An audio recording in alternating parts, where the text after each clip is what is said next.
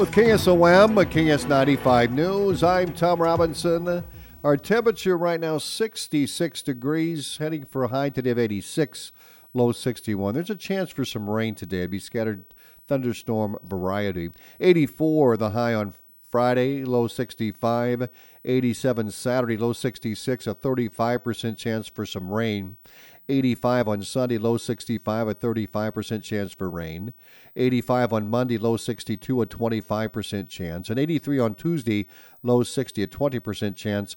80 on Wednesday, low with a 25% chance for some rain. The Atlantic School Board approved the Atlantic Business Manager Sharing Agreement with the Adair-Casey School District.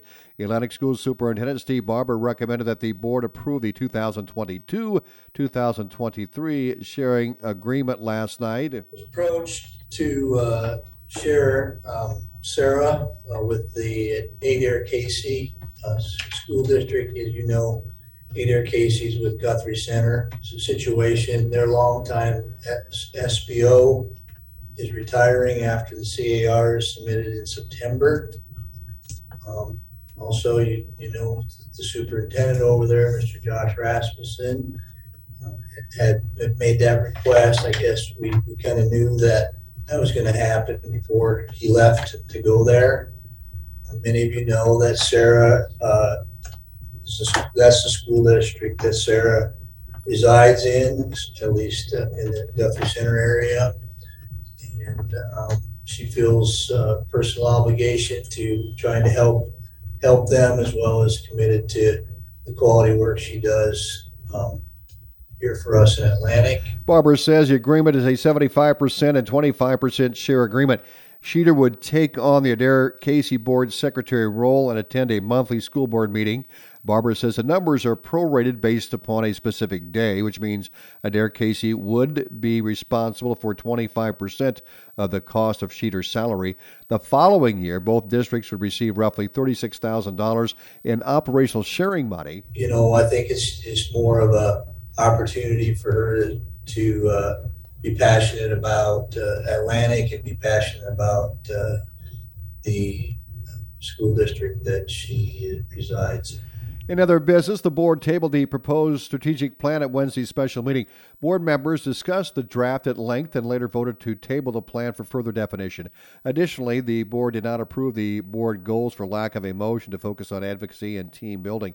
And the board accepted contract recommendations for Daniel Town, middle school paraeducator, Loretta Behringer, preschool bus driver, and Gerald Ludington, substitute car van driver.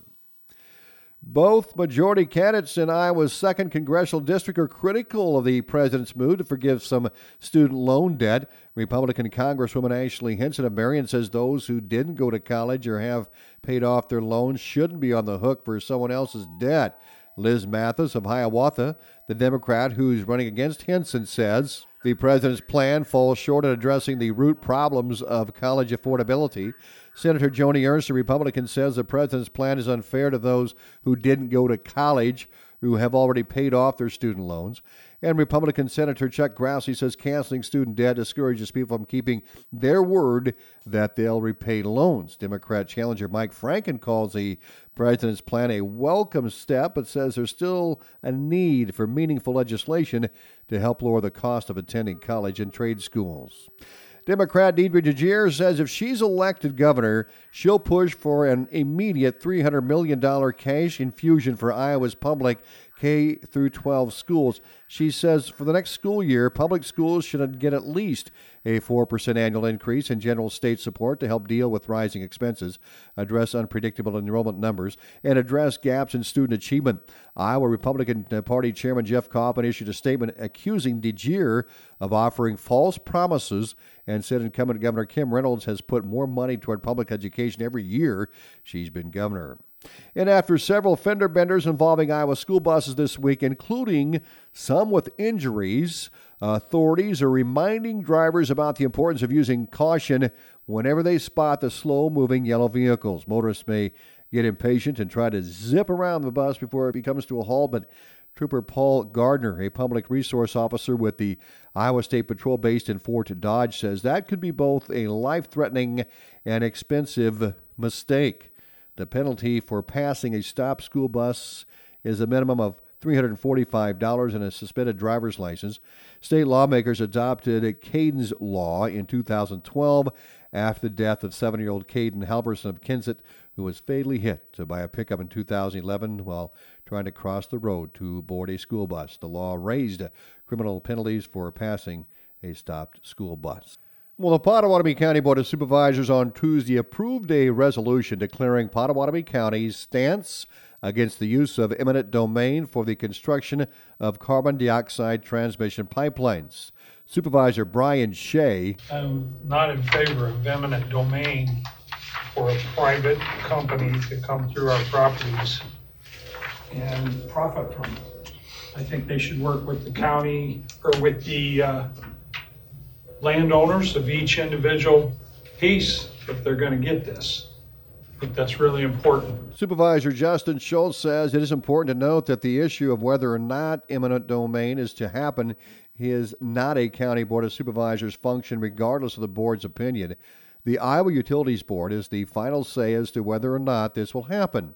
Supervisor Brian Shea. The only thing the board gets to do is hire an engineer to oversee the remediation of the dirt and the soils. That's about all we can do. And one visitor said one of the things they're running into in Shelby County is a number of places this pipeline would cross the water utilities. I've got 1,300 miles of water line in the ground. I have a significant concern about what happens if there is a problem on that line, their line, because the impact of that line under such high pressure blowing anywhere close to one of my lines means I have a very good chance that I'm going to lose that line. It will rupture that close. So the county is actually looking at a proposal to require additional casing or wrapping of that line in any place where it comes close to one of our utilities within the county. And I don't know if that's something that you guys have the purview to be able to adopt as an ordinance within the county that might mitigate some of that risk. And Supervisor Justin Schultz responded. What I can tell you is that these companies that are putting them in, I think there's 3 in Iowa total right now, that they're required to have an emergency action plan that has to meet, the Iowa Utilities Board holds them to the letter of that law. So they can't even begin to put one in unless they know that it's secure for things like that. So if there were to be some type of rupture, they have an action plan in place to mitigate it. And it has to be approved by that Iowa Utilities Board. Now, as far as doing extra, casings or some type of layers of protection in between, that is not really, I don't know if that's a requirement we can make. Certainly look into it and see, but I'm not sure we can. The resolution states that while Pottawatomie County encourages business growth and development and recognizes the importance of ethanol facilities to the local economy, this particular type of pipeline should not be considered a public utility. The resolution says Pottawatomie County is opposed to the use of eminent domain laws against private landowners as there is no benefit to the general public. I'm Tom Robinson. ABC News is on the way.